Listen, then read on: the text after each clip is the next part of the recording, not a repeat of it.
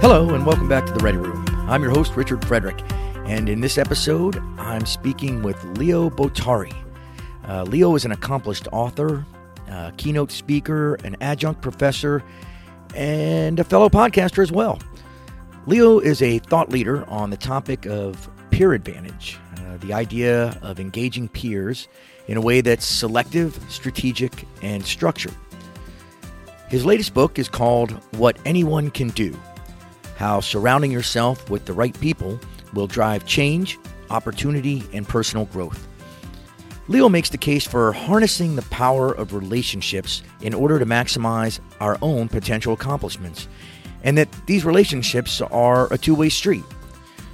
The title, What Anyone Can Do, is based on his belief that success and happiness do not depend on superhuman effort, but rather come to those who possess the discipline to do the little everyday things of which we're all capable, but most of us won't do. Our conversation was exactly the type of discussion I was hoping for when I first envisioned The Ready Room. Leo's perspective on the world and how we relate to each other challenged my own personal proclivity for individual effort in most things. His point isn't that extraordinary individuals have no claim to their success, but rather that the effects of our endeavors are multiplied when we engage those around us in helping us to achieve our goals. It's an idea that runs counter to my own sensibilities, but it's one that I need to hear more often because it's true of most things in life. We delved into a myriad of topics in this one. We talked about the changing ways in which education is helping or hurting our society, political discourse, and our continuing inability to have meaningful discussions across not only the aisle but the dinner table, declining trust in institutions and media, and what that means for how we relate to the economy and society. In short, it was a great conversation, one in which I took away great new perspectives and valuable insights. Leo is a fascinating guy, a positive guy, and I'm really thankful for the opportunity to have gained some of his wisdom. You can get his book, What Anyone Can Do, on Amazon as well as Audible. And I urge you to check out his podcast, also called What Anyone Can Do, with Leo and his co-host, Randy Cantrell. And so, without further ado, I give you Leo Bottary.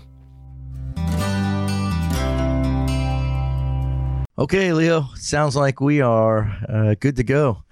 So thank you so much for being here. Welcome, and good morning to you out there. I'm glad we both Thank you for having me. Yeah, no, it's my pleasure for sure. So just a moment ago, we were talking. My wife introduced me to your book after having read it and taken your course, and she was like, "Man, he is just a fascinating guy." And I read the book, and it's so much of it resonated with me for different reasons. Again, I'll hold it up. I mean, so. What Anyone Can Do by Leo Bottary. And I'm saying that right? Is it Bottary or Bottary? Yeah. No, you got it. Yeah. You got it. Great book. I really enjoyed it. And it's a short read, but it's real long if you're a guy like me who reads one paragraph and then starts thinking deeply about things for an hour before he goes on to the next. Let me see if I can summarize. I kind of thought about summarizing the book. You tell me if I'm close or not. The bottom line, the premise of the book, I think, is that no one individual succeeds in their endeavors on their own, and that even highly successful people are have that success, at least in part, because of the people that surround them, the relationships they have, and that cultivating those relationships properly enhances your chance for success and the success of those around you. Did I get close to that? You got close, and I think part of what's helpful for folks is to, when you see the title, What Anyone Can Do, what does that mean and where does that come from? As I had been writing the book, really along the lines of what you were just talking about, I was trying to think of a title for it. And oftentimes I know when I write articles or things and I have trouble coming up with a title, I'll kind of dive into the content a little bit and see if I can extract something that now, can serve as a strong thematic. And turns out that in the manuscript, I had referenced a book that I had read a number of years ago when I was involved in marathon training. And it was written by Joe Henderson, who's a former marathoner, former editor of Runner's World. And Joe Henderson, in this book called The Long Run Solution, which he wrote in 1976, basically said that if you look at really successful runners or just successful people in general, he said they're not always great at what they do because they're capable of doing superhuman things. They're not like any more capable in some respects than anyone else, but they do the things that anyone can do that most of us never will. And, you really think about that. How many people rise to the top of their field, not because they're the most gifted, but because they absolutely, have the ability to do those little everyday things, and they stick to it, and there's a grit, and there's an ability to, to be consistent about what they do. Left to our own devices, that isn't typically very easy. I'm not saying that those rare few individuals out there, but for most of us mere mortals, we're really helped by the fact that when we can enlist the help of others, whether it's through their encouragement or their technical advice or their experiences or whatever, if we can surround ourselves with those kind of people, make public what we want to do, we will tend to do those things that anyone can do far more often. So that's really, kind of where the title comes from, and why enlisting the help of others, while most of us too often don't do it. I know you saw in the book that University of Scranton did a study, something as simple as a New Year's resolution, 92% people fail at it. And these are not... Yeah, Leo, it was funny. I read that part and I thought, I don't know how much money they put onto that study, but I probably could have told them that. Because we know that most people don't, but... Well, and they don't. And it's kind of amazing when you consider that these are things, A, people say that they want for themselves, and B, they're not particularly out there in terms of, right? I mean, they're not trying to make the Olympics in 6 months. They're trying to lose 5 pounds. They're trying to do whatever it is they're trying to do. It's usually, pretty achievable. But then again, left to our own devices, we kind of, we get off to a good start. Next thing you know, it's like, I don't know if I feel like doing that anymore anyway. So we don't. Yeah. So let me kind of frame this, my reading of this book for you, Leo, so that you can have that framework as we go forward here. I am a huge, I don't know what the word is, individualist. Like everything, like my wife tells me this all the time. She's like, you always want to do everything yourself. You never want to ask for help. You kind of go in your own direction. I've always, and much to my detriment, by the way, kind of shunned the group, I guess, or purposely kind of said, no, I'm not going to do what you guys do. And so it was interesting to read this book from that perspective. That being said, I'm absolutely, the premise of the book, and as you've just described it seems right on to me, and absolutely true, because I think, even though you talk a lot about peer relationships and the relationships that you foster and surrounding yourself with the right people, I think you've made it very clear.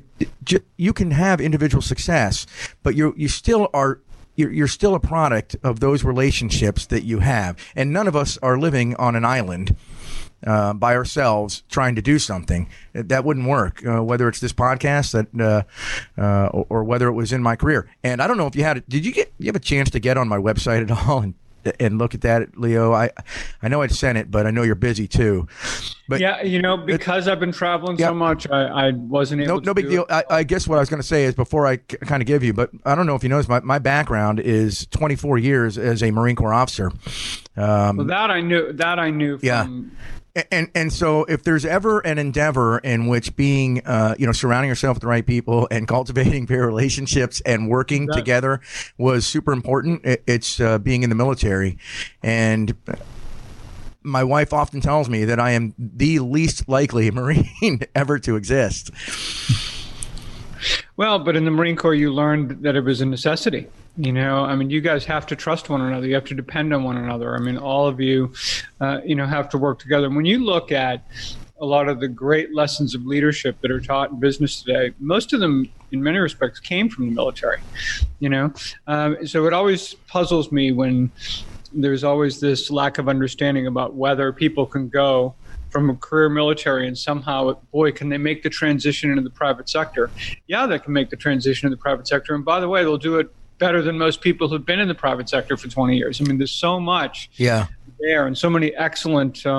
usually the diplomacy part is what we have to work on. There you go. So, you can't just bark at somebody and knife hand them and tell them go do something in the civilian world. Hey, by the way, you still running? Yeah. Yeah, I haven't. Not long, I did run a half marathon with my daughter in March. Nice. This past year, but yeah, those days of running really far are getting there. I actually turned 60 in about a week, and I love to run still. I bike, I stay active, I do all that kind of stuff. I just don't have to run that far anymore. Yeah, you're out in California, right? Yeah. Yeah, you're in a good spot to stay active year round. We're getting into that part of the time of the year here where you just want to stay inside. It's all of the running stuff that you were mentioning, Leo. I loved it. So it's been probably about a year since I went anywhere over 5 miles. But there was a time in my life where I ran all the time, and I have probably run. I only ran one marathon, which was the Marine Corps marathon, right after candidate school. That's one I wish I did do. Oh, it's great. Yeah, I mean the scenery. You go by all of the monuments and the like. It's a great marathon to do, and but I always kind of considered myself a soul runner. Like I would run distances and just for myself and by myself. And again, it goes back to kind of what we were talking about. Like I would just go out for these long runs. I mean, incredibly long ones, but I didn't even clock mileage. But I only really ran one race, I guess. And then I was like, okay, cool. I did that. And after that, I just kind of ran for myself. But I still love running, and I consider it free therapy. I don't think there's any question about that. I remember there was someone who I was at a seminar or conference or something, and we're advocating meditation, and the last thing I imagine myself doing is sitting in a room by myself, like sitting in my view, doing nothing, right? I mean, it would drive me crazy. However, I was reminded when this person was asking me about, well, what do I do and all that? And he said, when you go on those long runs and you're just by yourself, that's your meditation. That's what and he was absolutely right. I mean, that is that time where I just clear my head and I reflect and I just doing that. And I think that time is essential. I don't think there's any question that, part of, as in the book, surrounding yourself with the right people first involves getting to know ourselves really well first, because otherwise you're really going to have a difficult time knowing who those right people are, because a lot of those right people have to do with what you want out of your life and what that looks like for you. And every one of us have different talents and a different sense of purpose and different goals. And if I were to look at it even in a smaller perspective, right? If I want to learn a language, I'm going to surround myself with different people than when I want to run that marathon, So I just think that, part of the reflection part of it, part of that whole being alone with our thoughts and being honest with ourselves about what we want, not just what we don't want, is really important actually to helping us. It's really a key to, I think, giving us in our minds an understanding about how to go about reaching out to the right people and who they may be. Yeah, absolutely. As a matter of fact, that's something that I hadn't considered. You talk in the book a great deal about surrounding yourself with the right people, but the right people may actually be different, coincident with what you're doing at the time and trying to accomplish. And I hadn't even considered that, really. Obviously, you have your close friends, your family, the peers that are always around you. But then you might need to surround yourself with some folks that are particular to a goal that you're trying to achieve. And I hadn't even really considered that. You might need to shed some people who are just negative, dark forces. I certainly want to get into that because you talk about that a lot, and I've seen that in the past. I actually had a thought about that. But I guess So let me ask you this. I always read the foreword of the book, and the foreword was by a guy named Dan Hoffman. Yes. And he had some thoughts. So a lot of what you talk about in the book is not just surrounding yourself with the right people, but how we communicate in general. And right in the foreword there, Dan Hoffman had some thoughts on technology and how that has affected us both positively and negatively. And I think you touch on that a lot. And I've listened to a few of your podcasts now. There was one that I'm thinking of in particular where you actually were just talking politics in general, just in general politics. It's more recent.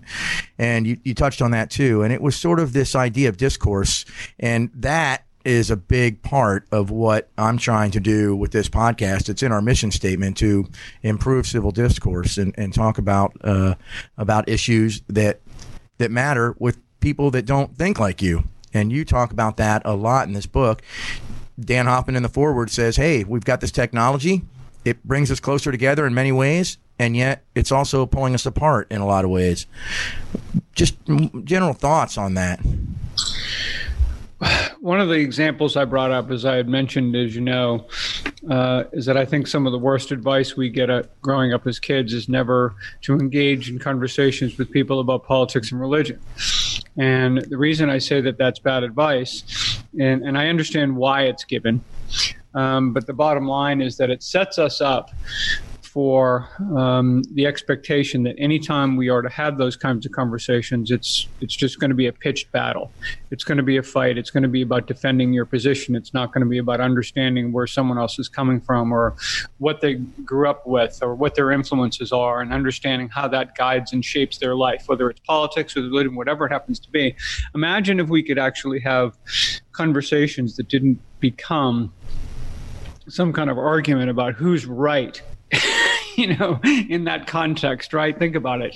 And the more that we, I think, can grow up and learn in this world that there are multiple right answers, number one, and that it's just important to try to listen for understanding and to learn about, we all grew up in this amazing world, and there's so many different people and places and cultures and influences, and I think that the better we can understand one another, the better we're going to be able to work together. And right now, you look at society today, and it used to be that when, I think it was always the case, is when we don't necessarily, when we lose faith in our institutions, we turn to one another.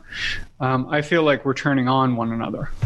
In a way that's really disturbing. And I'm hopeful, obviously, that this is a brief glitch in our history, and that, in the coming years, we will begin to understand that we're all in this together, and that the more we collaborate, the more effective we're going to be, in our lives.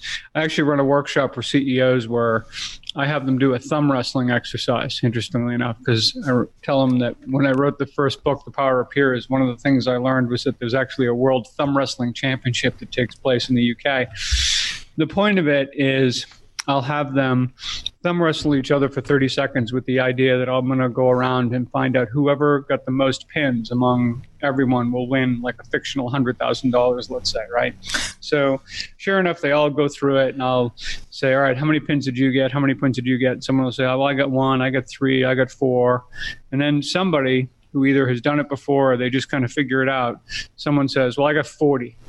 And I said, wow, how'd you get 40 in 30 seconds? He says, because this guy and I agreed that he'd let me beat him, or as many times as possible in the 30 seconds, and we'd split the cash. Point of it becomes, and think about the result you can get. You can get 40 instead of 4. So you get 10 times the result when you work together, and all of a sudden you've got not a zero-sum game, but something where everyone wins and everyone gains something. And, it may sound like a silly exercise, but I don't care if you're looking at sales teams inside organizations or whatever. Whenever you get people focused on making the pie bigger as opposed to just fighting for their slice of it, it's a game changer.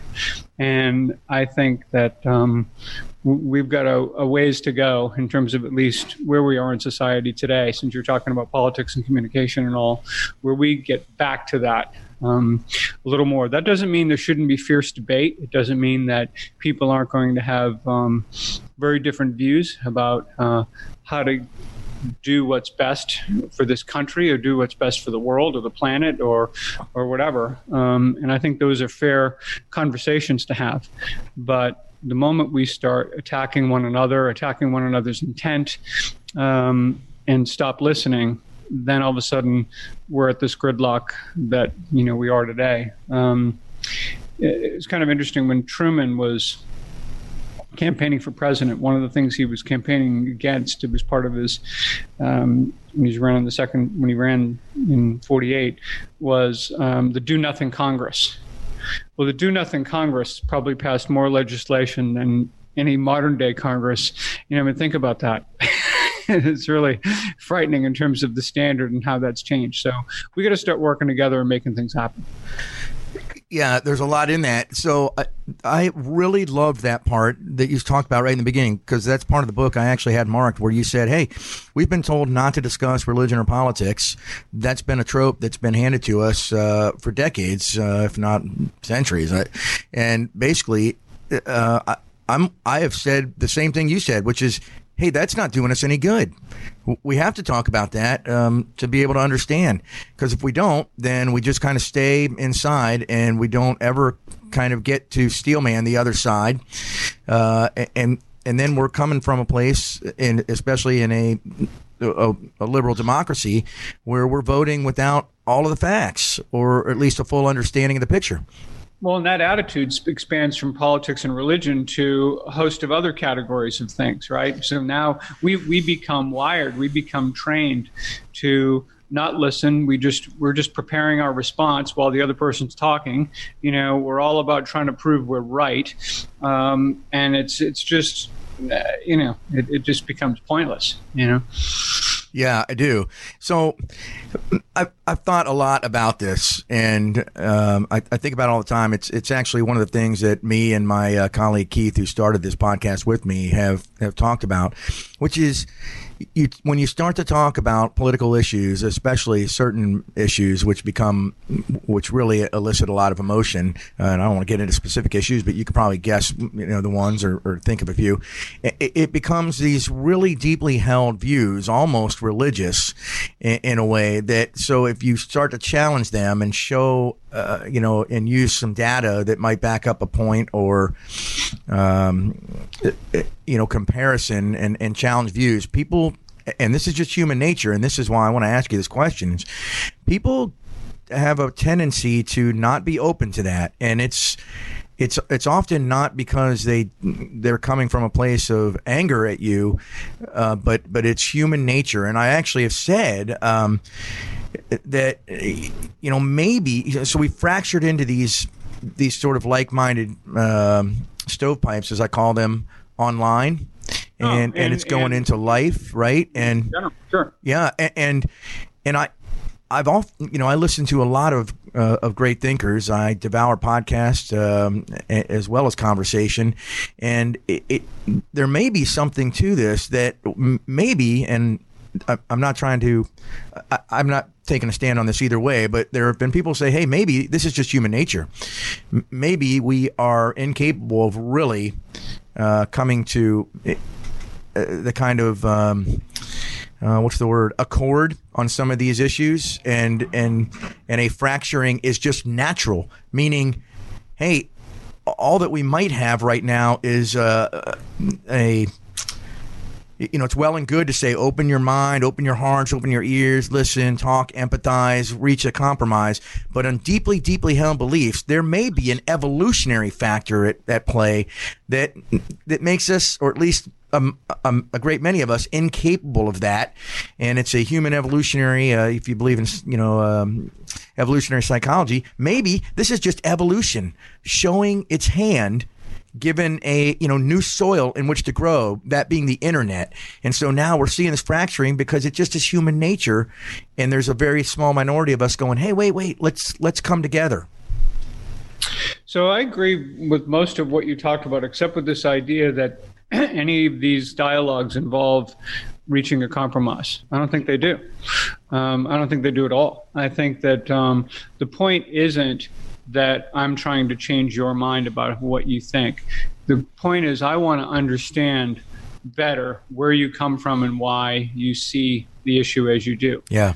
You are going to see that from my perspective. Hopefully we might absolutely disagree. After the conversation, we may be more convinced than ever about where we are and how we see a particular issue, and that's okay. Yeah.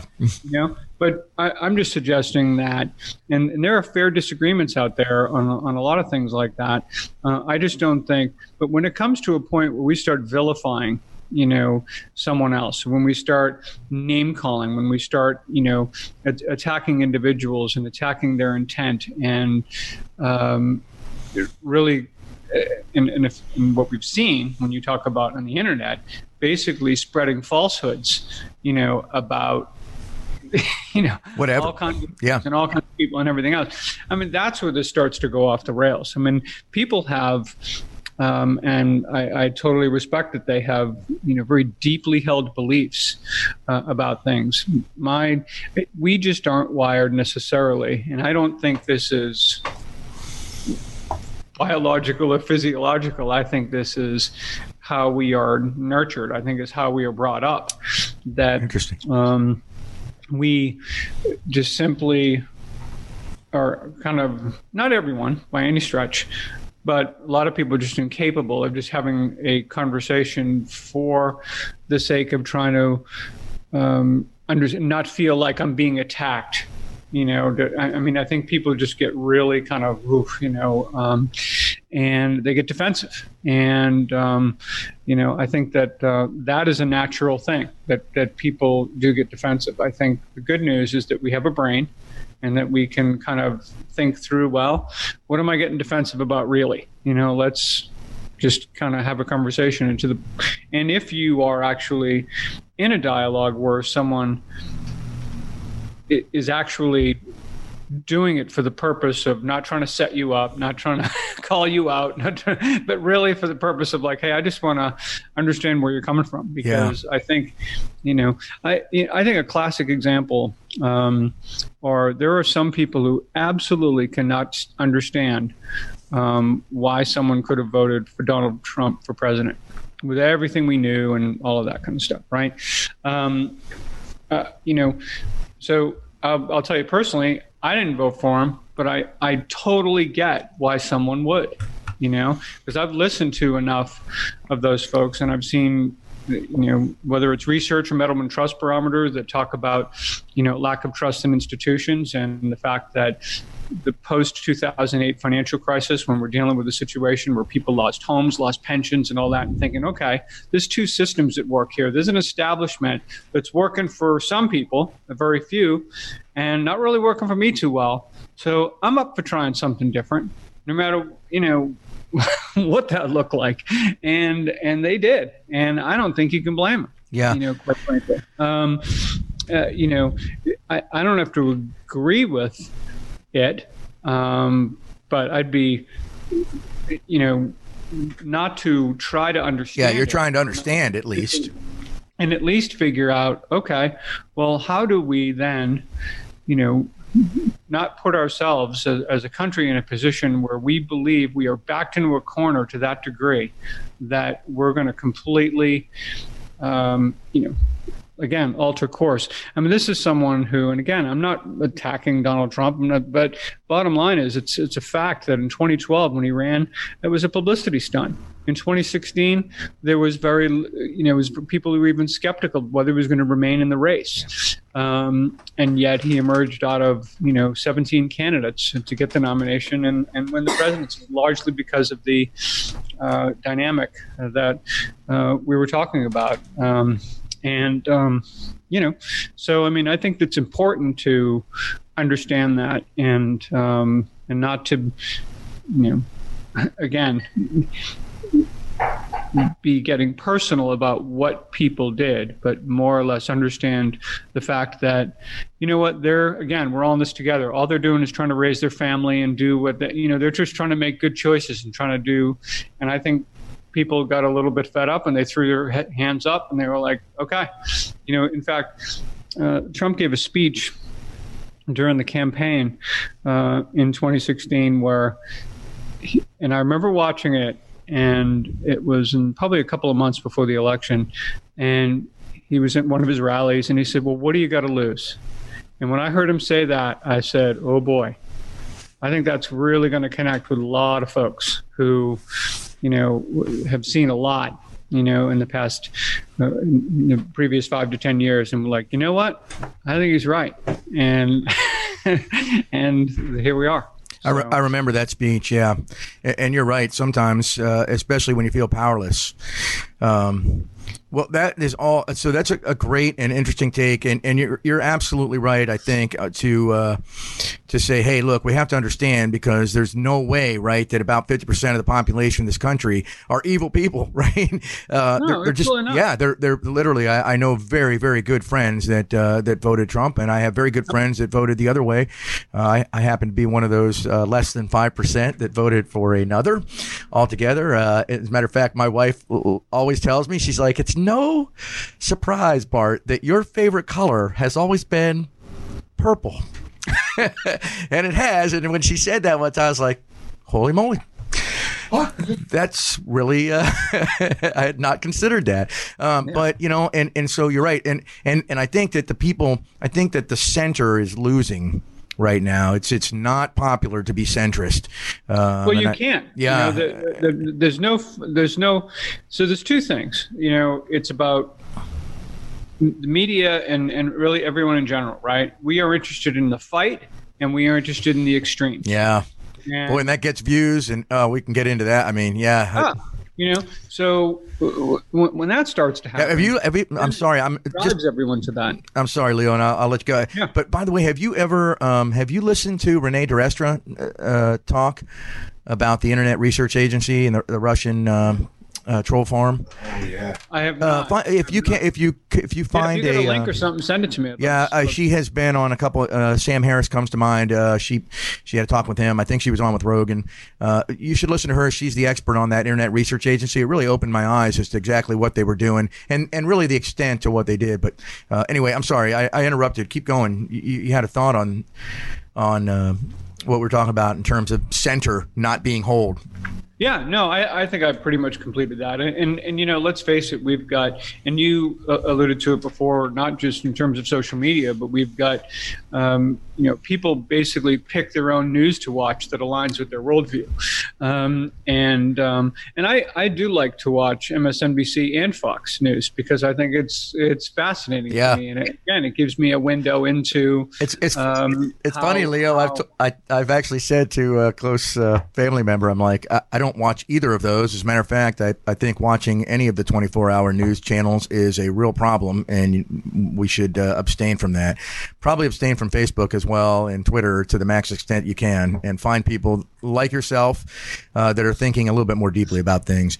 So I think that's a fair way to think about it. I think you either watch neither or watch both. Yeah. Well, I choose the moment we get. I choose the former. The moment we get channeled into one, and again, assume that we are right at the expense of any other ideas, thoughts, anything else out there, or the possibilities out there.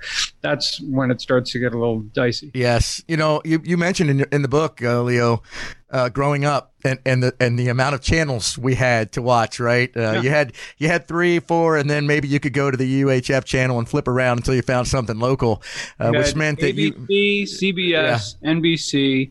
Public television. PBS, yeah. And you had a couple of UHF channels. Shout out to the electric company.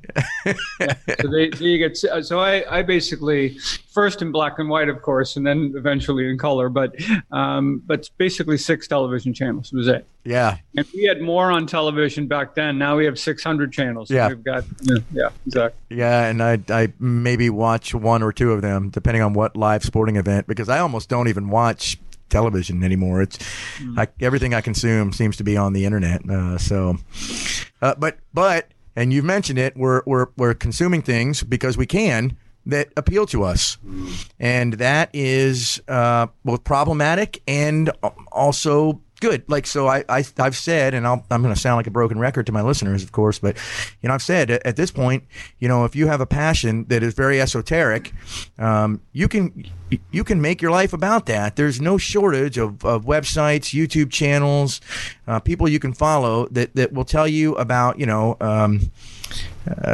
whatever it happens to be, hiking the Appalachian Trail, right? And you can make yourself feel good all day long. That's right. And so you can make your passion everything that you consume to the, I wouldn't say detriment, but to the exclusion of other things that you might be thinking about. But it's been my experience, at least my sense, is that most people don't want to think deeply about all of these issues.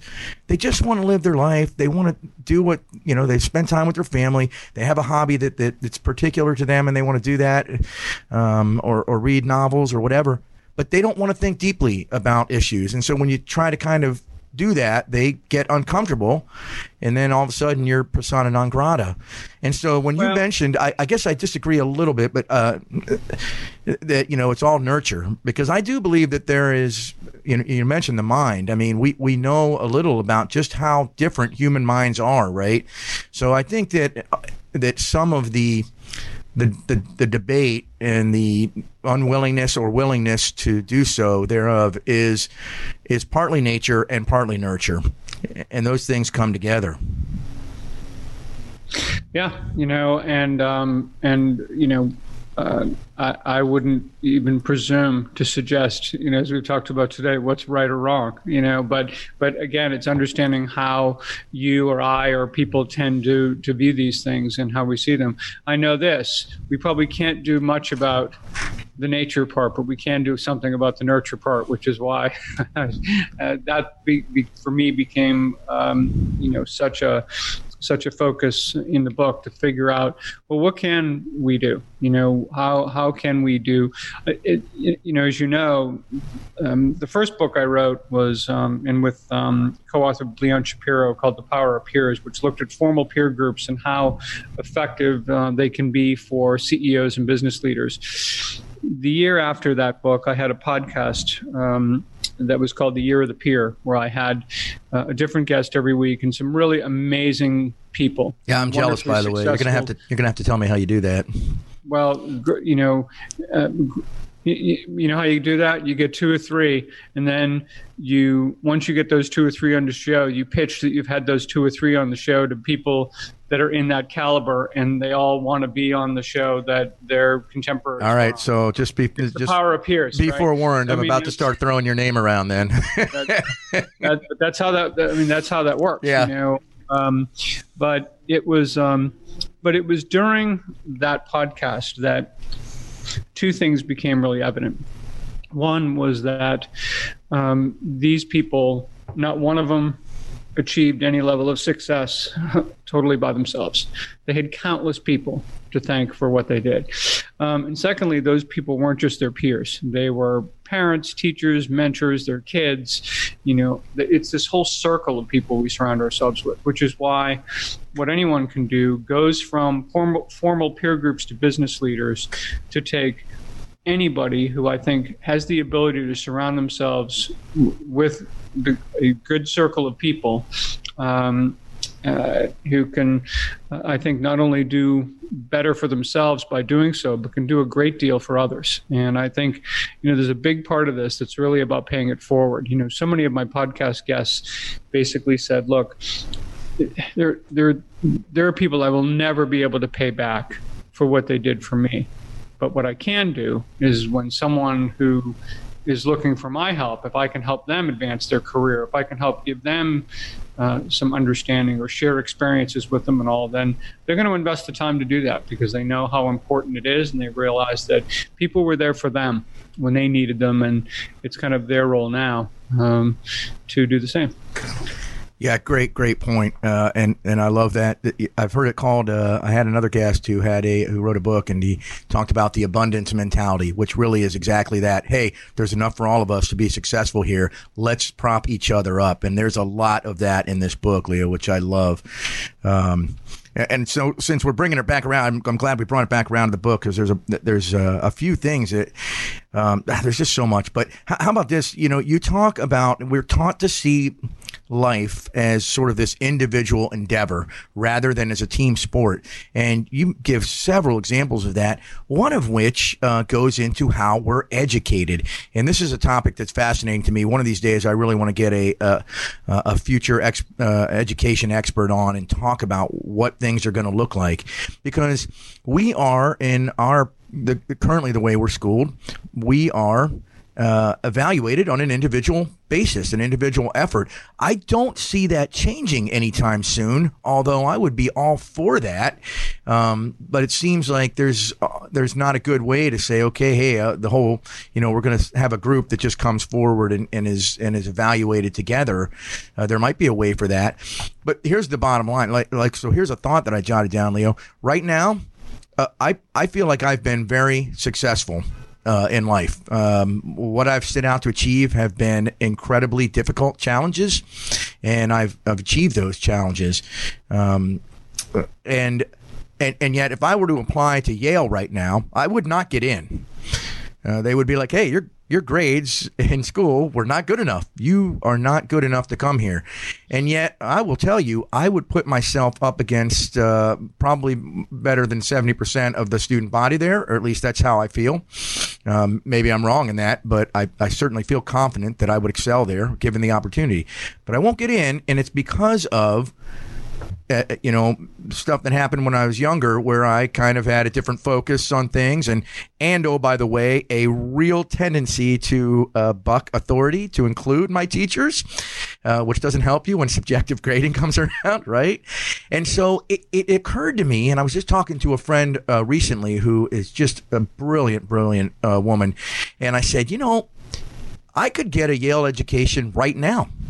Right now, without even going to Yale, there are any number of platforms where I could go online and consume courses from Yale to the point that I have taken every course that would give me a degree. And yet, I won't have that piece of paper. And so I'm not as marketable to an employer. To me, there seems to be a real disconnect between how we are educating ourselves versus what education is accomplishing nowadays. Well, there's a lot in there to unpack. So first of all, students are definitely evaluated as individuals. However, collaborative learning is a far bigger piece of the actual education of students today than it ever was. I tell people a lot of times in my talks that collaborative learning when I went to school was called cheating. And, it was the idea that I remember reading that. It was very much about, the teacher, or in later years, a professor standing up in front of the room, right, shielding your paper, but standing up in the front of the room, you taking notes, you do your quiz, you do your test, or you write your paper or whatever. And that was how that was done. Today, however, especially, and of course it was really introduced to me at graduate school, but it's happening at all levels in school now. But when you have professors realize that there's a lot of intellectual capital in the room where people can learn from one another, and we do that naturally very much. Etienne Wenger, when he did his research with Jean Lave in Great. Africa. I'm glad you mentioned that name. I have it written down. He, the point of that research was they went there trying to study the relationships between the student and the master in terms of learning specific crafts. What they discovered, of course, was that people got better, faster, and more proficient because the students were helping and working with one another, in addition to the relationship they had with whoever the master of the craft was. And so we know, and there's all kinds of research out there, when we read something on our own, we'll remember I think the number is about 28% of it within about 24 to 48 hours. That's it. That's the best we can hope for. And you know that the number just keeps going down by the day, right? If we review the material again, it goes up to 46%. If we actually engage with others, ask questions, share experiences, do that number moves to 69%. So when we think about being able to double or triple our learning capacity by engaging others and embedding that learning and increasing our understanding of it, it's a huge thing. And when you look at really successful education programs today in the U.S., whether they're in secondary school or whether they're in undergraduate or graduate schools, that's the kind of stuff you have going on, and that's far more effective. I also would only suggest that regarding your Yale example, that you've got a lot of assumptions in there. Yeah, absolutely. My guess is, if you wanted to go to Yale badly enough and get admitted in some way, shape, or form, whether it was to a certificate program or later to a graduate program or something like that, I'm pretty sure you could make that happen. There's a lot of things about, one of the things, well, and you know this from my work as an adjunct professor at Rutgers, right? I'll have people, for example, who will say, well, I've got this gap in my resume, and you could see them like practically standing in front of you, like kicking the dirt, like this is something they're ashamed of. Yeah, like they're holding their hat in their hand. 4 months or 6 months, right? And, I said, well, what would happen if you just said to somebody when they said, hey, how do you explain this? And you say, best 6 months of my life. I was finished with this particular job or whatever. I took some time. I did this, and this. Really found where I wanted to be. Went to this job, did whatever. Boom. Now all of a sudden, you've just completely cast a completely different. True story, by the way. I'm not asking you to lie. I mean, the bottom line is that you're looking at it like a big gap, and you're to say, "Yep, there was a big gap there," and boy, best thing that ever happened, or that you did it intentionally, or that whatever, the reality of it is. But I think when we start taking ownership of our story and not apologizing for it, but saying, this is life, this is who we are, this is what, and when these things happen, to show that we learn and we grow stronger and we gain something that is of value to others. I think this is where, when we start getting really good at understanding who we are and being able to explain that, and then talk about who that person is and how they can be valuable and add value to your organization, those dots get connected pretty quickly. Employers aren't always hiring someone who can do the job. In many respects, if you want to use that as the measure, there's a lot of people that have the skills to, check off the boxes on the job description. The question is really going to be, who do I want to work with? Yes. Who's going to be a good fit in this organization? Who's really going to add value and share the values we have about how our organization works? And so there's a lot there, and I think a lot of it is how we see ourselves. I don't know if I told this story in the book or not, quite frankly. I can't remember. But I had a client one time that was a 100-year-old engineering firm, and they were looking at some of the challenges in the future from a technology standpoint, and all of them were feeling like, man, we feel like we're just kind of this stodgy old white guy firm that is never going to be able to do anything here, with the world changing as quickly as it is. So, of course, I looked at their history, and this is a company that over 100 years, they survived depressions and world wars, and it was unbelievable. And the things they did, it wasn't just about names and dates. It was about how this organization pivoted every single time, not only to survive, but actually to thrive and grow and be around 100 years later, which is no small thing. So I remember rewriting their history for them and telling them, not only are you capable of dealing with whatever's next, this is part of who you are. This is in your DNA, for God's sake. You guys own this. And all of a sudden now, when you start seeing yourself a little differently like that, it's like, all right, game on. Let's do what we got to do now to do exactly what we've done every time we've been presented with these kind of challenges in the past. And I think as individuals, when we start thinking about that in the same way, and trying to reframe. And as you know, we talk a lot about reframing in the book. it can be really, really helpful, for us, and it can change everything.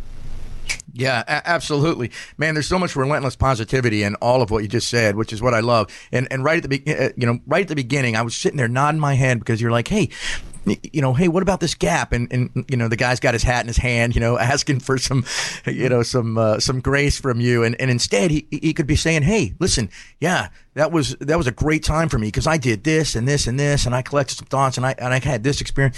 And I actually have a friend who was such a self-doubter sometimes. I'm always telling him, hey, you have got to sell yourself more, man. You have done a lot. You've got this incredibly negative image of yourself, in terms of your experiences, because some things didn't go the way you want. And you even talk about it in the book, Leo, that failure is a great thing. It can be a great thing, an opportunity. And this is actually one of the lessons that I've been, again, a broken record for my audience, but I've been telling my daughter, as soon as she could understand, I was like, hey, look, you either win or you learn. You win or you learn.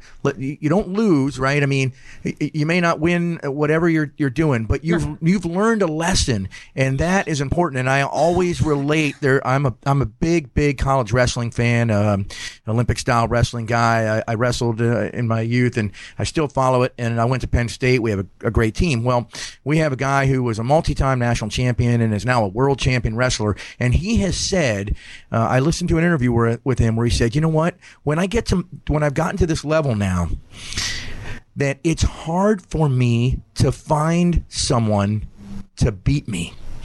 And he goes, and man, do I miss that. What an incredible thought, right? What an incredible thought. He's like, I want someone to beat me because I never learn more than when I take a loss.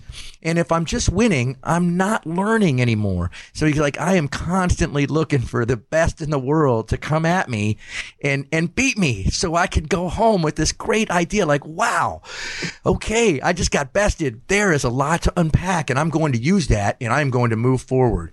What an incredible thought. Well, it really is. And, it's really very much all about trying to understand what's right about us. We've so focused oftentimes on looking at where our deficiencies are. It's how performance reviews are done. It's like, hey, here you did this and this, but boy, you got to really work on that. And and this is why, to a certain level, I love StrengthsFinder so much. StrengthsFinder doesn't tell you to ignore your weaknesses, but it does put, I think, a reviewer in the mindset of say, hey, you're a really great writer. How about let's work on making you a world-class writer? Let's not having you spend time on other things that aren't really a game-changing part of your position anyway. But here's where you really add value. Here's what you love to do. Let's go do more of that. Let's see if we can provide you, the ability to really take that to a whole new place. And that's a fun thing, and that's pretty inspiring, I would imagine, for most employees to get an opportunity to do that. Yeah, absolutely. And we're not conditioned, like you just said, to take any of those, like a peer evaluate or a performance evaluation, and look at that as something like an opportunity. I mean, again, going back to human nature, most of us are probably pretty discouraged when we're presented with the bad parts of what we do, rather than being able to go, oh, okay, yeah, there's a great opportunity there. Or maybe they're doing the wrong thing. And so and you talk about this too. And I actually interviewed another author named Joe Battista, who wrote a book on creating your passionate life. He goes, a lot of people are in the wrong thing anyway.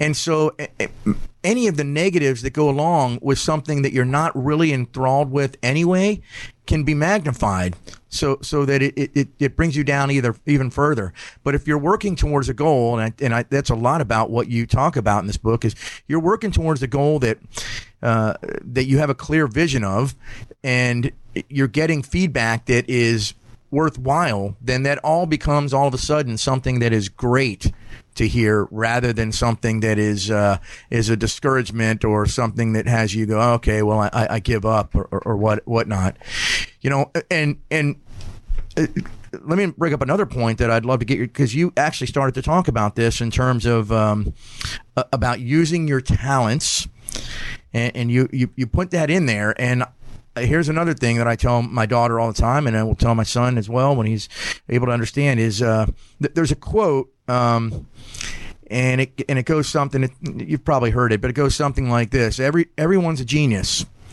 but if you measure a fish by its ability to climb trees in a class full of monkeys, he will always feel himself a failure. And that's true.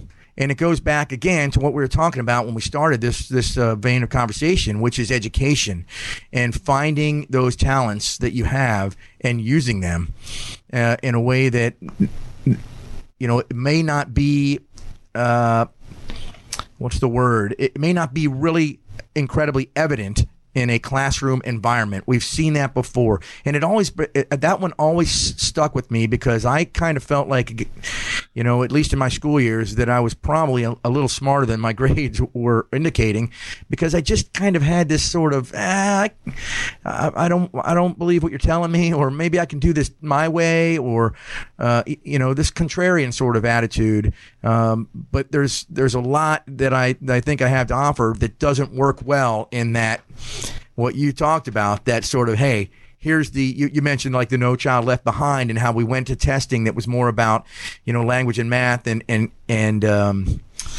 multiple choice, where they're not teaching critical thought. They're just giving you a group of answers and telling you to pick the one. Yeah, when you look at PISA scores, which are the measure that basically looks at those things across countries around the world, and the U.S. just keeps dropping, both in reading, math, and science, unfortunately, and we've got to figure out a way around that. What's interesting is we know the answers to the test there. We just aren't necessarily prepared or want to do something that was invented somewhere else and try to employ it, here. Yeah. And granted, in all fairness, when you're dealing with, 50 states, there's a big difference in terms. Yeah, the U.S. is different than, say, Singapore, right? You mentioned that. That's a great example. Yeah, it would be more like comparing Singapore to Connecticut, or exactly. Yeah, great. And I say that because what might work for kids in terms of what they learn and how they learn is going to be different from kids in Massachusetts versus Texas versus Alaska versus, so I think there are different, when we look at culture, when we look at all kinds of things there.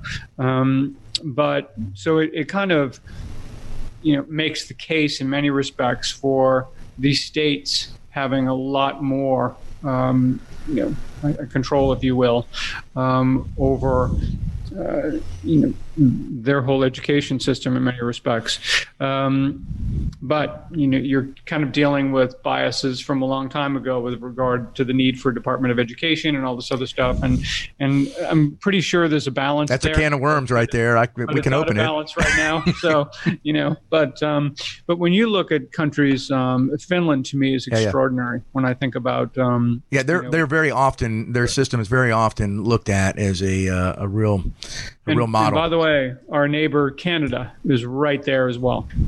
Canada is an outstanding education system. Yeah. So, but yet you look at higher ed, and we are still the best in the world. So it's a kind of I've heard people say, "Hey, listen, the sort of the way we go about it may leave some back, but ends up allowing the brightest to rise." There might be a little something to that. There is a line to be drawn, and you actually, you said it in the beginning. It's like, hey, it's all about talking with one another, having these ideas, and then having and saying, hey, listen. Where do we draw that line on what we're going to do? I really thought a lot about this when I came to that part in the book where you were talking about education and how we teach. So there's probably a certain amount of I don't know. Tell me what you think. There's probably a certain amount of, up to a certain point, maybe there's just, the basics that we instill in children who aren't really yet capable of engaging in thoughtful discussion, right? I mean, up until a certain point, they just are kind of like, what, and you're not going to be able to gauge in really deep discussion, and so they're getting some fundamentals down, and so yeah, I'm having to, my daughter comes home, she's 7 years old, I'm having to relearn math because there's all these new concepts, and I'm like, what do you mean? It's 11 minus 6, and so, but that's good because I think some smart people have decided or determined that there are different ways that people learn, and they're trying to do that. I love it. So there's probably some up until a point, hey, here's the right answer, here's the wrong answer, right?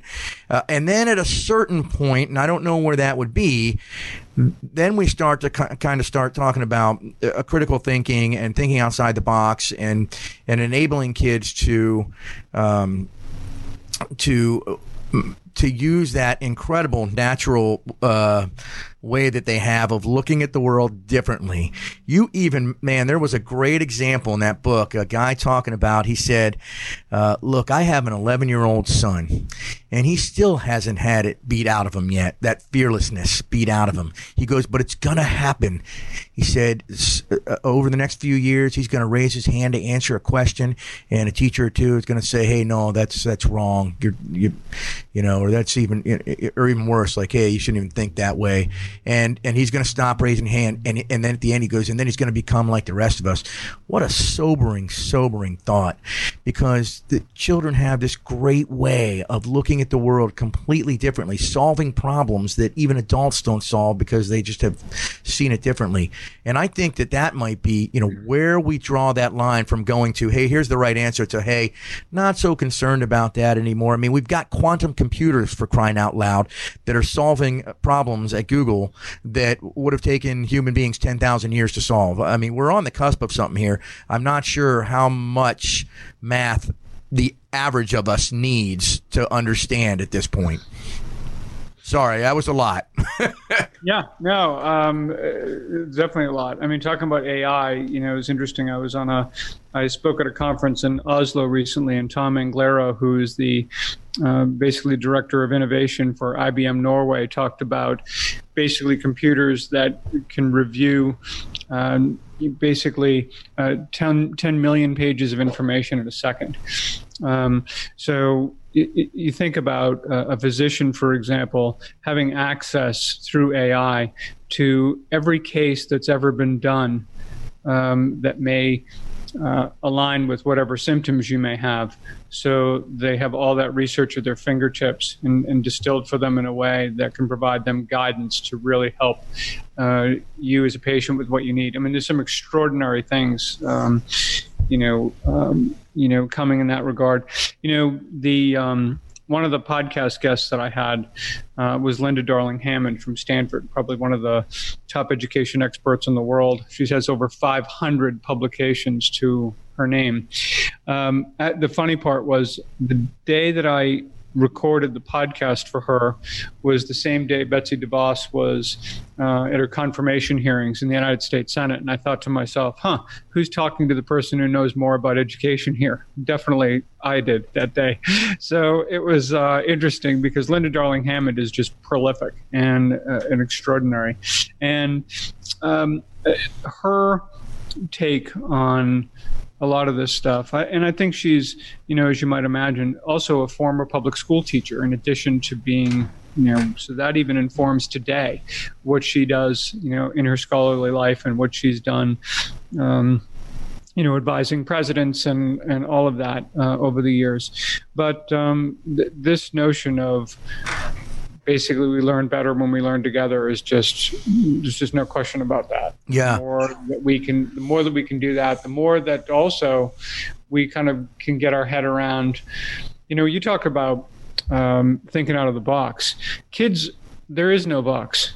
We give them a box, and we have to figure out how to teach them how to think outside of it, and we're basically trying to get them back to where they started. So that's why that story rang it hit me so hard. He's like, he'll have that fearlessness beaten out of him, and I was like, damn it, why do we do that? It's funny when he was talking to me about that. It made me think about a story when I was in elementary school, and there was this conversation about other planets, and because there wasn't enough oxygen on these other planets, it means life was not possible. Of course, I raised my hand, and I'm like, and I was probably in single digits, probably like 9 or something, and I said, well, couldn't there be some little kid breathing nitrogen or something somewhere, right? I mean, why does oxygen have to be and I was laughed at. Not so much by the other kids, but by the teacher. Like, what an idiotic question. What a notion. And I think about that today, and then now I know who the idiot was. But the idea that there are all of these absolutes. There's a great video, by the way, it's DeWitt Jones, DeWittJones.com. And if you go to the webpage, there's like a 2 or 3 minute video. And he's a former nature photographer for National Geographic, and I think he still speaks, all over the world. And he talks about more than one right answer.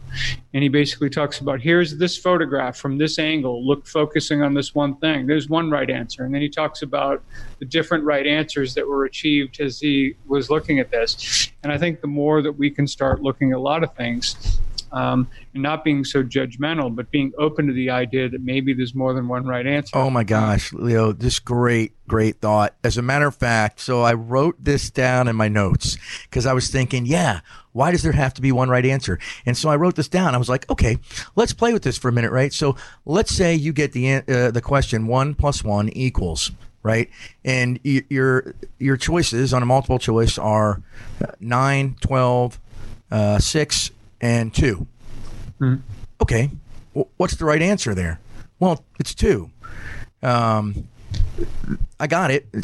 From a purely calculus standpoint, that's it. 1 + 1 = 2 if we're going numerically. But then I wrote down, well, let's think about this. If you were to ask a kid, 1 + 1 =, and they have no math training at all, right? I can see my daughter saying something like twins or marriage, right? Are those wrong answers at that point, right? 1 + 1 = twins. 1 + 1 = marriage. 1 + 1 = couple. And then the other answer is 2. Well, you can make an argument at least that those are all right to some extent, right? It kind of goes against understanding in terms of how we look at those things. Like marriage is an interesting term, but from a kid's standpoint, right? They could, any of that could come out of their mouth, and you would be like, okay, yeah, sure, yeah. And how common is it that people talk about 1 + 1 = 3? And we know what they're talking about, what that means. The 2 people on a particular task can do actually 50% more work than any one individual can. And so it all depends on how you look at it. Now, all of these things also have context, right? Yes. So when we ask the question, clearly when we're taking a math test, it's That's like exactly right. Is that book? You ever seen that book where they have these questions and then they have like the craziest answers students gave, but they're all hilarious, but they're all really fun and right and everything, and they're all very clever and cool. Yes. And speak to what you're talking about. But then again, most of the time we have context for the question of what someone's really looking for in terms of the answer, especially when it's multiple choice. And now, if twins or marriage or 2 were part of the answers, then all of a sudden you might say all of the above, right? That's right. And if that's not an answer and someone picks one of the other ones, do you tell them they're wrong? I think that's what I'm getting at, right, Leo, is Sure. Do you tell them they're wrong at that point? Or do you go, well, that's an interesting thought and not entirely wrong. So, but you're right, given context, but, kids less than us. Oh, you're totally on. I totally get where you're coming from. Yeah. Absolutely. Right. And so I think it's not discouraging, not saying, we just being quick to tell people they're wrong. I guess that's what I was getting at. It is the magic of what kids do. And you're right. I have seen those exact same things, a list of answers kids gave where you're like, hey, I would give them credit for that because it is absolutely, prescient. It wasn't what they were looking for, but it's still something that works. And I think that's why that story that you related in the book from that guy was, hit me. I was like, yeah. There's actually, and I'd like to look this up, but I'll speak to it because it'll be interesting to check it out. There is an experiment that's been done for many, many years now, which I forget whether it's like popsicle sticks or it's something, but they give little materials and they give it to a group of kids and they give it to a group of CEOs and they have them try to build something, right? And you're supposed to build the highest, structure. The kids win like all the time at this exercise. It is unbelievable, right? You think about here are these really bright people, and it isn't because the kids are smarter than the CEOs. It's the kids work better together than the CEOs do. And it's a really fascinating thing. And that level of collaboration and the ability for them to build on one another's thinking and ideas at that age is even far greater than those of us as adults. So it's a really cool thing, and I think really shows. There was a guy, Eric Wall, who does some incredible work as a speaker, but he does these paintings live, in front of the audience, and he talks about a lot of this. And I remember him telling the story about, he said, he actually asked the audience, how many of you can draw? And of course, what happens in an audience of adults when you're asked if you can draw? You get a couple of people who put their hand up about this high. He said, you know what happens when I ask a group of 9-year-olds how many can draw? It's like everybody's right up there, owning that and not feeling self-conscious about it, not looking at it relative to whether they're good, they're bad.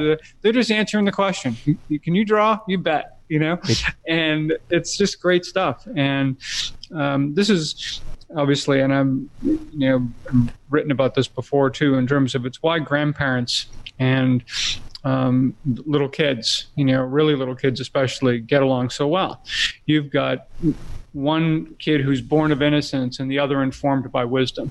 And it's this whole part in the middle that if we could not screw ourselves up, between the ages probably 10 in our 60s or whatever. Yeah, Leo, a great point. Japan does this very well. Other countries as well, where the wisdom of older folks is absolutely built into their culture. I think we do that less because we don't value aged people, because we have this really unique American way of sort of, the young, the go-getter, the new, and there's a lot that gets lost when you have that. Yeah, there's some positives to it, but there's a lot that we lose in there. And oh, by the way, I understand you are a grandfather now, so congratulations. I've got 2 grandkids. I love it, man.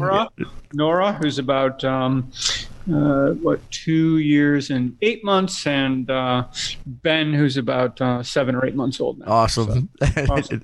Good for you, fun man. Yeah. So when that is what we need to do right there. I know I'm just gonna stick on this for a while because I just love it so much, because I have kids. But that is what we need to do, is find a way to get it so that we're still throwing our hands up when people ask if we can draw, or at least for a longer period of time, right? Because not only do they all put their hands up like, yeah, I can draw, they all kind of understand that they all can draw, right? They all know it. And it's that the peer, like you just mentioned, when they build a popsicle stick structure, they're better because they work together. As a matter of fact, you have to tell that story of your daughter Taylor on Halloween when she's 4 years old, because this is an important thing about how it gets back to how we trust peers now more than we do authority. Yeah. So I tell this story oftentimes just to talk about peer influence and how powerful it is and how early it starts. Of course, when we're born, we are social beings. We need human contact to thrive, right? I mean, there's no question about that. In the same way we need food and water and all. But Yeah, the story you're talking about was when I picked up Taylor. It was on Halloween night. She's 4.5 years old. It's about 5:30, 6 o'clock. And I said, all right, is Taylor ready to go home? And the woman at the desk says, just a second. The director would like to have a word with you. And I'm like, oh, great. Because this is never good. Anyone who's ever picked up their kid, at childcare knows that when they want to have a word with you afterwards, something went down that was not great. So, but sure enough, it didn't take but a moment, and the director came out, and she had a big smile on her face, and she said, I've got to tell you what happened today. So we had a party for the kids, a little Halloween thing. We had everyone gathered around. There were little crafts and treats and music, and they thought it would be a pretty cool idea if they had this woman dress up as a witch and come and entertain the little ones, right? Well, sure enough, she walks in the door, and apparently she was a little too authentic to some of the preschoolers there. So kid starts to cry a second, a third, and it was like, boom, it spreads like wildfire. People are going crazy in there, and teachers are running around trying to calm the kids down. Taylor's watching this for about 20 or 30 seconds, finally gets up in front of the room. She makes herself real big, and she says, it's okay. She's not real. There's no need to be afraid. And the kids are looking at Taylor. They look at one another and like, well, all right, I guess, and they all sit back down and they do their thing. They collect themselves. They go on with the party. The witch stays. Everybody's good. And that's how that went. I remember thinking about that. What a great story, Leo. You must have been I could just see you just so proud of that. Well, but at the time, my first thought, of course, is, wow, that you just think that is just born in her to be that person to do that, right? It's not like I ever sat her down and said, if the kids in your class ever get upset, by the way, be a leader. Step up and try to take charge and take control. Clearly that never happened, right? But of course, the lens that I look at it through today, when you think about the power of peers, is, I'll ask groups oftentimes, what do you think started all the commotion? And they'll, people will say fear, or they'll come up with some other thoughts around it. But then someone, will say, hey, it was that first kid who started to cry. Sends a signal to the second kid, third kid, boom, spreads out. And we look to one another for those moments of whether things are safe or whether they're not, or whatever. It happens when we're kids. It happens when we're adults. The power of peers is evident oftentimes in ways that we don't even understand. It operates at a subconscious level. I talk about the campaign that Apple ran in the early 2000s, for example, with Justin Long and John Hodgman. I'm a Mac, I'm a PC, right? They basically, they get the cool kids over here, and you get the kids who like eat paste, over here, and like they're not the cool kids at all. Which group do you want to be part of? They weren't selling features and benefits of their product. They were saying, what community do you want to be part of? In terms of the use of this product, who do you want to self-identify with? And as you might imagine, people saw themselves like, I want to be one of the cool kids. I want to use that, Dude, it works on us. It works on us even when we're older. Every time. It works on us every time. I mean, you look at companies who do a really great job at creating brand loyalty, and it's really about self-identifying with a product. Cars, I think, are a classic example, right? So I drive a BMW. I have for a number of years. I probably, as long as I can afford one, will always will. They do a great job of just, you can't, it becomes obviously I like the automobile. I trust it. There's all that part of it, which is really drives it. But at the same time, also, I kind of self-identify with that car in many respects, right? We can't take our houses around with us, but we want to drive a nice car. We want to drive something that we think is an expression of us. For some people, it may be an awesome truck. For someone else, it's a convertible. For some, whatever that is. But it's very much. I have a Honda Civic. Harley drivers, Harley. I was going to say I have a Honda Civic. I'm used. I'm not sure what that says about me. It doesn't have to be, for some people they don't even think about, a car in that way, but you'll look at certain products, certain people you do business with. There are companies, for example, that the more they think about their customers as communities, is think about them as maybe just wanting to feel a little more savvy about doing business with you versus your competitor because there's something they know. There's something that makes them feel good about that relationship and what that looks like, so that we aren't building relationships that are strictly transactional. We're trying to build relationships. Even airlines obviously are increasingly getting better at this. I mean, how many times, other than for people who travel a lot for business or whatever, but how many times is the average person getting on an airplane? And yet, airlines like Southwest or many others build relationships with customers who actually use their core product, very little, in the scheme of things. But now they got to get credit cards. They got to, there's all of these things now feed into a relationship with the company that becomes different. But it's based on this idea of being part of a community. And so that story that I talk about with Taylor and what this starts to look like in our everyday lives, as far as how we look to one another, how we depend on one another. Again, when we don't trust institutions, we look to one another for help. Employees, by the way, if you look at the latest Edelman Trust Barometer research, employees, the people they trust most, basically, other than with the exception of an academic or company technical expert about what's going on at an organization, is their fellow employees. That's right. It's not the CEO, it's not the board of directors, not any of that. It's where they get their information, or I should say where they find meaning from the information, right? You can know what's going on. What does it mean? Comes from your fellow employees, right? And so I think that, that stuff starts to become really important. So if you're a leader in a company now, I'm thinking, I could just communicate down through the organizational chain vertically, I'm going to communicate to my direct reports and then they'll communicate to theirs and runs vertically. Or I may think to myself, who are the key influencers in this company that, regardless of what their position happens to be or how big a job they have or whatever, but are people look to and listen to? Now that becomes a different set of people. How do I get them involved early in terms of what we should be doing as an organization and how we drive the successful implementation of it? When we start understanding those kinds of things, it's a game changer. Yeah, I want to unpack that a little bit more. You quoted or cited the Edelman study a few times in the book, and in particular, I wrote this down. Said you highlighted some of the 2017 Edelman results in the book. There were 4 keys there that you had put down. One was that institutional trust decreased in all 4 of the main institutions that they study, which was government, business, media, and non-governmental organizations or NGOs. Government and media were rated the lowest. This is 2017, so very good down. Well, business has gone up a little bit since that time. Sure. Business is more on par with NGOs, but as you might imagine, media and government are still way low. Yeah. The second one was that said 53% of the public believe the system, quote unquote, the system is failing them. And 32% of those were unsure. So it wasn't like the other 50 were pretty happy with it, right? So right. Fully 80-some% of the population were saying, hey, the system, whatever that may be, is not working for them. That was important.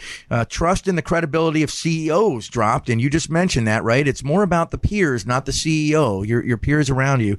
And then it's the final bullet you mentioned was peers today enjoy the same level of trust as academic and technical experts. And that one to me kind of rang because I in many ways think that's probably a good thing, and in many ways it's not good, but it really depends on who the quote unquote expert is. You mentioned before, we live in what I kind of think is almost a post-truth world, but I don't mean post-truth in that there's not truth out there. I just mean that we're bombarded with all this information, and sifting through to find the truth is very difficult. And oh, by the way, 2 people, and you mentioned this in your book, 2 people, 2 very smart, rational people trying to decipher what things mean and what is real and what is the best way ahead, at the end of the day, on complex issues, can come to different conclusions. And so what does that mean for truth, really? It means that it's hard to find unequivocal truth outside of something like a mathematical equation. When we talk about epistemological, jumping off points, you said it. Hey, you're not going to convince me that my position is wrong if in the end it's just a sensibility. Yeah, people use facts to obscure the truth all the time. Yeah, numbers lie and liars use numbers. When you look at political advertising or whatever, what they'll do is you'll have a candidate say, well, somebody cast a vote against such and such a bill. Now, what they're telling you is factually correct. What they're trying to do is leave you the impression that because they cast that vote, they must be against or for something that they clearly want to identify. Yeah, that's exactly right. The unpack that a little bit, however, and you find out that vote that they cast no for example, included something in it that was so unbelievably objectionable that not only they, but probably most everyone else voted against it also. So all of a sudden, it is a fact that person voted for that bill, but it obscures the truth to suggest what they're trying to get you. I guess what I'm getting at is it's not just so when there's a real clear divide, it's less.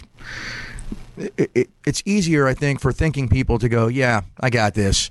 When that line is less objectionable or is only objectionable to 50% while the other 50 don't object, then it gets difficult. It literally, if you say something like, hey, I'm really in favor of increasing charter schools, you can be called a racist by both sides. I mean, how does that help anybody, right? But really well-meaning people and thoughtful people can come to different conclusions on the benefits or negatives of charter schools, for instance. And so we're not. Yeah, go ahead. Sorry. You also said, though, that we don't, first of all, either have the time, the interest, or the ability to dive more deeply into those things to actually find out. And this becomes really problematic. It's a pet peeve of mine when I see, and of course they're really bad about it in California, but all of these ballot propositions. And people say, well, we should have ballot propositions. We live in a democracy. And I'm like, we actually don't live in a democracy. We live in a republic. And there's a reason for that. Yeah, I say that all the time, by the way. We live in a republic. Because, I probably shouldn't be, casting my vote on some specific foreign policy issue, for example, that I wouldn't have the hope to understand, as well as the people we hire to do that. That's why we have representatives and why they have staff and why, because this world and many of the issues around it are so big and so complex that we try to elect people we trust to do that work for us. It shouldn't be about, well, we don't want someone to have to cast a vote, so we're going to make a ballot proposition to people. And then, by the way, as you know, these campaigns on the ballot proposition votes essentially misrepresent. You don't know if a yes means a no or a no means a yes because of the question. Yep. So all that stuff. But the point being is that we don't, again, we're trying to just get through our day. We're trying to do our jobs. We try to raise our family. We try to have some recreation time. We try to spend time with family and friends and do things. It isn't about, us trying to study up, on all these issues. And unfortunately, it becomes convenient this is why people watch Fox News and why they watch MSNBC, because they can get little trinkets of talking points that they can, throw bombs into conversation. They don't really know much beyond what they just said. Yes. But, that's kind of what creates these, fights at Thanksgiving and everything else that, all go on. And, it's just. Yeah. So two points on that. So for instance, the idea that I guess what I'm trying to get at, Leo, is in some cases there may not be a right answer, a truth. Sure. And that, I think, is key to understanding some of these complex issues, because you're right, and we've said it, we both agree. Most people aren't going to really try to unpack, to steel man the other side, right? And if you can't, you probably don't understand. As a matter of fact, Michael Shermer says that often. I'm a big fan of Michael Shermer, and I listen to his podcast. And but he he always says, he teaches a class there out in California, and he a freshman class, and he always says, hey, I always ask my incoming freshmen, hey, how many of you are pro-choice and how many of you are pro-life? And he goes, and we're in California, Southern, and these are freshman college students. He's like, so most of the hands go up for pro-choice, and then I always ask him, hey, how many of you think you could debate your point of view with Ben Shapiro and hold your own? And he goes, the hands go down a little bit because a lot of times, one, they don't know who he is, and two, they're kind of like, yeah, I don't know that I really understand enough of the issue. And his point is this, that's what I love about Michael Shermer. He goes, if you can't steel man the other side, you don't understand your side. And I guess that's what I'm getting at is, so it's one thing to say, hey, look, I can understand why people voted for Trump. It's another thing to say, in your head, hey, those people are wrong objectively. That becomes problematic. That is where we are right now. And that's how we start going to find our little talking points, as you mentioned. Some of these issues really don't. And I love that you said, hey, we're in a republic. We're not in a democracy. I say that all the time. Like, no, actually, we're in a constitutional republic. That's a little bit different. And I love that you actually mentioned earlier, hey, let's let the states try and perform some of these experiments a little bit on some of these issues so we can start to see what works better. I know there's a lot in that. And when you brought up pro-life, pro-choice, this is a classic example of what we talked about earlier. And I don't want to get into that issue, by the way. I only meant it as an example of steel manning the other side, right? No way I'm going to get into that. I'm not suggesting it. But I will say this, just from a reframing standpoint, right? So because what we talked about is the interest, the money, everything is in the fight, right? So the fight becomes Roe v. Wade. Which, quite frankly, is one way to think about it. The other way to think about it would be, instead of each calling the other side names that misrepresent who they are and what they really care about, imagine if both sides got together and decided, let's work together to eliminate 90% or more, whatever they could accomplish of the abortions in this country. Let's say we could agree on that, because there's nobody who's pro-abortion, right? So the point, I guess, in terms of, and I say this strictly from a reframing standpoint, not from us taking a position one way or the other, but the idea would be, if you actually had people working together to actually address the real issue, you could really advance some things and take that and take any other issue out there where you've got polar opposites who, oil companies and environmentalists, have done it where they'll, connect at a place like Davos or an Aspen Institute event or at a Milken conference or something. And all of a sudden they realize, is that what you're looking for? Well, we could actually help you do that. And next thing you know, you've got people engaging in dialogue, and it may be just one thing they can do together, but the person who works for call it the oil company, the energy company, whatever, they've got kids too.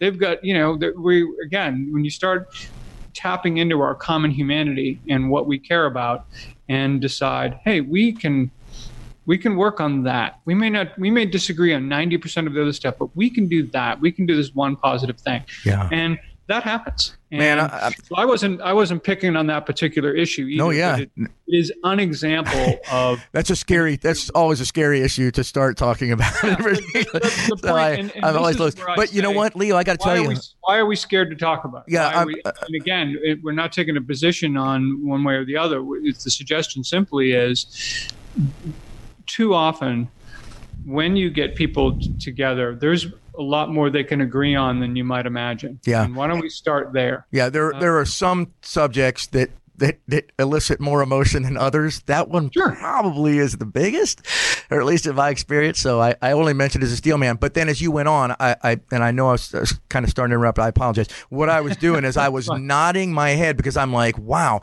that is exactly where I come from on that issue, which is what you said. Hey, no one wants this to happen. How do we prevent that from even becoming a thing? I have often said, I think maybe in the future with technology and the right way forward, we can probably, there will probably be later generations going, wow, you could have an unwanted pregnancy? How did that happen, right? And then that's probably better for everybody. But it becomes about right now, or even worse, it becomes about our understanding from the past in those issues, right? Instead of, hey, what is it going to look like in the future? So we get locked into right. we get locked into how things are framed versus trying to frame it. I mean, obviously, guns is another huge one. Yeah, that's another one that elicits all so many different things, out there. But if you there's a great TED talk by it's been around for a while, but William Urey's The Walk from No to Yes is a magnificent TED talk about just people work together. He actually tells a story that if you don't even want to listen to it for the whole 18 minutes or how typically these go, he tells a story in the opening 2 minutes about three sons who are trying to, they were left 18 camels, and they've got to figure out, how many camels each gets. And there was a big thing about it, and I don't want to retell the story. It's a very cool story. He tells it so beautifully. What's his name again? Norris? William, and it's Urey. Ury. Got it. I'm writing it down. That's why, because I want to. Wait till you hear that story. It's magnificent. But he goes on, and I would suggest really listening to the entire piece. He talks about this idea of people coming together, and he speaks to what he refers to as the third side. And the third side becomes, like we're deeply divisive on this, but to benefit our kids, to benefit the next generation, to do something, that third side, that component that should drive our ability to collaborate and work together toward positive solutions, can become very powerful when we all start focusing on what's at stake here. What's really at stake here? What's at stake isn't the fight. What's at stake isn't any of the stuff that we try to pick at and talk about. It's how do we address this issue in a way that can matter, because there's something at stake here. And whatever we identify that to be, that becomes that third side that we should all probably think more about, as we're engaged in these pitched battles. Yeah. Over things. Well, I have a way of thinking about that it probably doesn't mirror exactly what's going on. But I always kind of say, if there's someone out there who the right and the left are pointing their fingers out equally with anger, I'm usually apt to look at that person and be like, "Ooh, who's this? They might be onto something." And I feel like I've always been that guy so I again, I've had friends on both sides go, "Hey, Bart, if you're not with us, you're against us." Well, no, that's not absolutely true at all.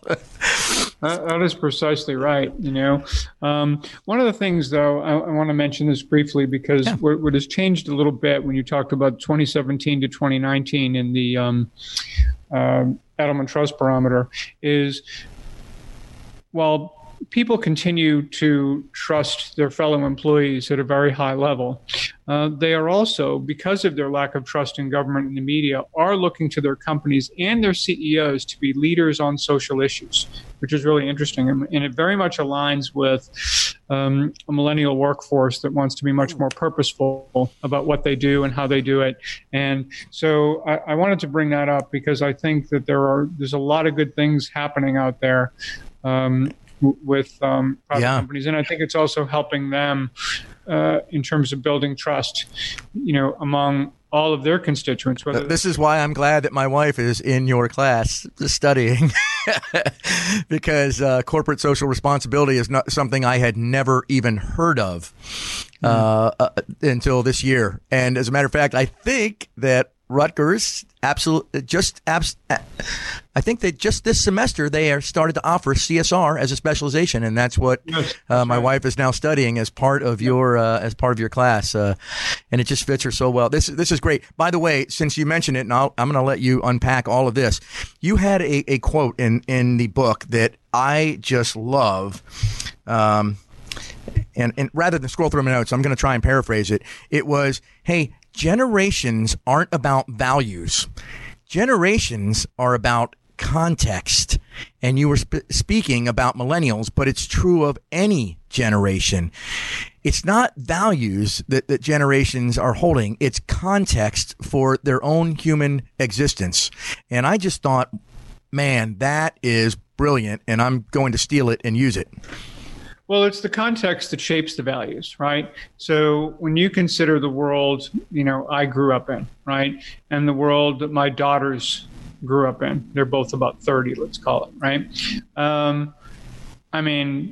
They grew up with 9/11. They grew up with, with technology and there's so many things that are part of what shaped everything about their formative experiences, if you will, that were so different from mine that it's not about trying to judge what they did or compare it in any way. It's about seeing that for what it is, understanding it, and knowing that they see the world differently because it's been shaped by completely different events and experiences in their lives and what they know than for all of us. And I think this is where, when we talk about this circle of people we have around us, this is why we should really be thinking about, we can absolutely learn as much from our kids as we can from our grandparents.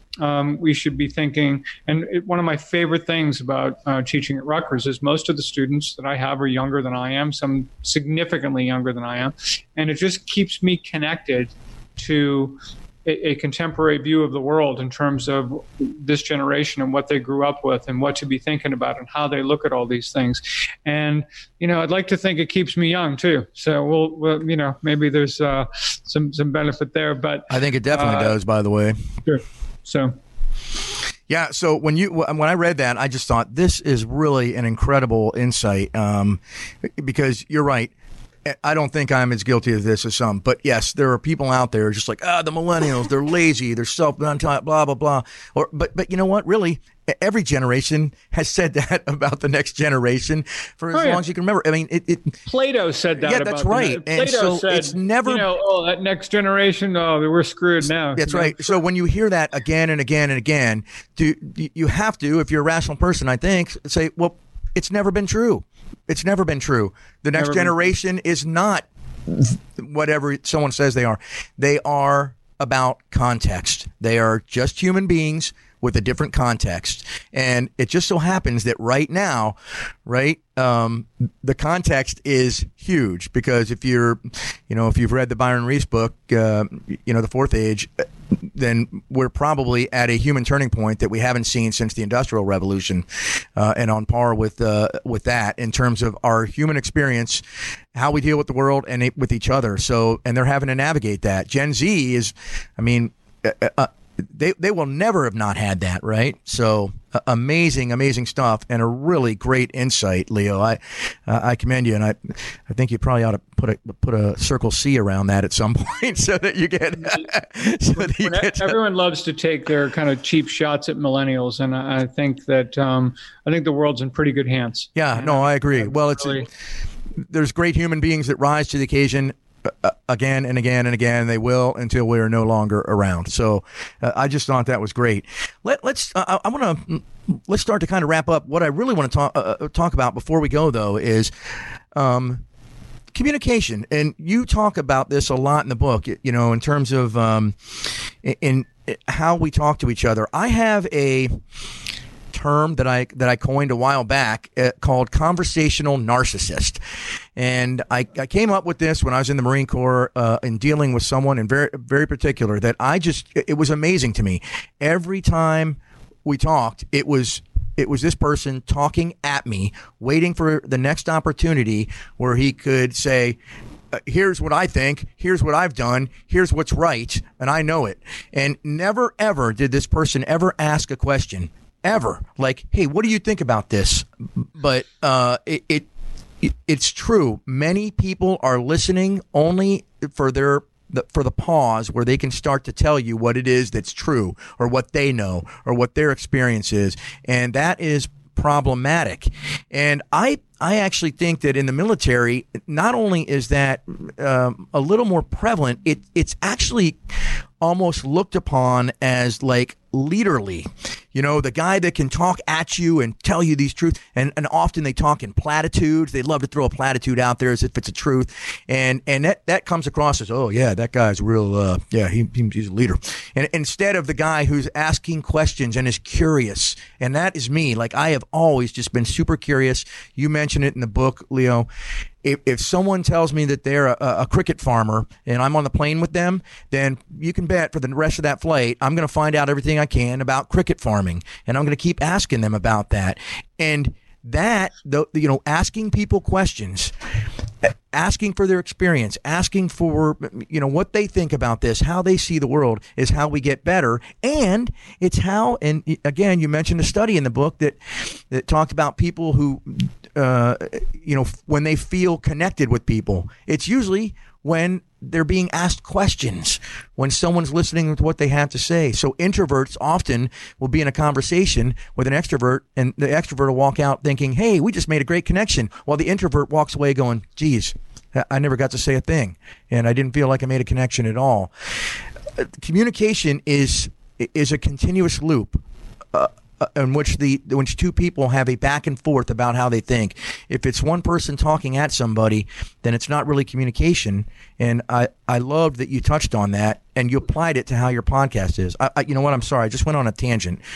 I would love to get your thoughts on it. No, not at all. I think, it's talk about human nature. I mean, no matter what kind of conversation it is, could be a job interview, could be anything. Whoever talks the most thinks the conversation went the best. So that's why in a job interview it can be so critical. And also, by the way, in a job interview, and I've asked this of students at Rutgers, I said, if you left a job interview and someone asked that person about you, would you rather be known as the person who gave great answers or the person who asked great questions? And by far, you want to be the person who asked the great questions. First of all, the fact that if you're asking great questions, then those questions clearly are informed. Right? So someone knows that you don't have to say, I've done my homework about your company because I know this, and the other. What I'm going to do is I'm going to ask a question that clearly shows that I've got that depth of knowledge, but now I'm going to get you to talk about it. And A, you're going to learn something, and B, you're going to create that dynamic where you get those people talking and interested. I mentioned to them whether it's on social media or when you're meeting someone at a networking event. If you try to be interested before trying to be interesting, you will be far more successful in these conversations. And to your point exactly about to be interested means that I'm going to ask questions. And when I start asking good questions and people get to talk about themselves, but in response to things that I've asked them about so they know that there's relevance to it, it makes for a nice dialogue. And so, or at least the start of one. Yeah, and it also makes for a good podcaster. So, I've listened to your podcast a few times, and it's the same. I think that what makes a great podcaster is what you just talked about, which is a curiosity and a desire to learn more from the person and allow them to express themselves, to get those gems out of them that they might have in there, but especially in people that don't like to talk much, you have to pull it out of them and get it out of them. But once you do, once they're comfortable and you can get them to open up, then they're willing to talk. Even the shyest people will start to really talk, and they're going to walk away from you feeling like, hey, that guy or that gal really cares about what I think. I felt good around them. And so I thought that whole section of the book when you talked about communication was just absolutely great. It rang so true. It's why I do the podcast, because I'm just that curious guy. And I spent all these years in an organization that is great, and it was a great challenge, and I loved it, and I did some really cool things. Happy to have done it. But at the same time, it was always sort of the people that talk at you tend to be almost more valued in that context than the people who have an intellectual curiosity. So, well, listen, we're coming up on time. I want to be mindful. I know you've got things to do today out there, but I thought I'd just give you a couple moments to leave us with some parting thoughts, Leo, some wisdom that we can get from you and what's on your mind. So I'll leave you with a parting thought. The wisdom is not from me. It's actually is what you may remember as the opening quote from the book from Sekou Andrews. Sekou Andrews actually is a poetic voice. And his story, which we talk about in the book, is really rather remarkable in terms of, what he's doing today and what that journey looked like for him. And I'll let our readers get that. But his quote is simply this. He said, "There is an incredible power that comes from surrounding yourself with communities in which you feel small among them, and they look at you like a giant." So, I think that Sekou's words there say it all in terms of the value and importance and what it can mean for us to surround ourselves with some really good people, to get in touch with who we are, what we want, surround ourselves with people who can help us make that possible, and for us to return the favor whenever we possibly can. So anyway, loved being on your show today. Thank you so much. It was just really terrific. It was nice to take a deep dive into this, which is, what the time has afforded us, and I appreciate that. Yeah, well, thank you, Leo. I loved having you, and what a great conversation, and just so much valuable insight in this book and from you and in your experiences that I've gotten and that I'm going to take away from this. So real pleasure. Maybe we can do it again in the future. I had a whole bunch of notes that we never even got to. So if you're amenable to that, maybe we can do that again sometime in the future. Anytime. Okay. All right. Thank you so much. Thanks, Leo. Appreciate it.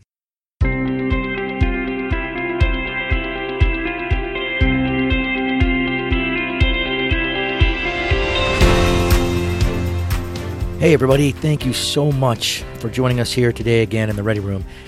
Got so much out of today's conversation. If you did enjoy our conversation today, then please hit like, and while you're at it, subscribe to the Ready Room, wherever it is you're getting your podcast today. You can find out more about us online at readyroombrief.com. You can follow us on Facebook and Instagram at The Ready Room. We're also on Twitter at ReadyRoomBrief1. I've been your host, Richard Frederick, and on behalf of Chunks and myself, we thank you again for joining us today, and we look forward to seeing you next time in The Ready Room.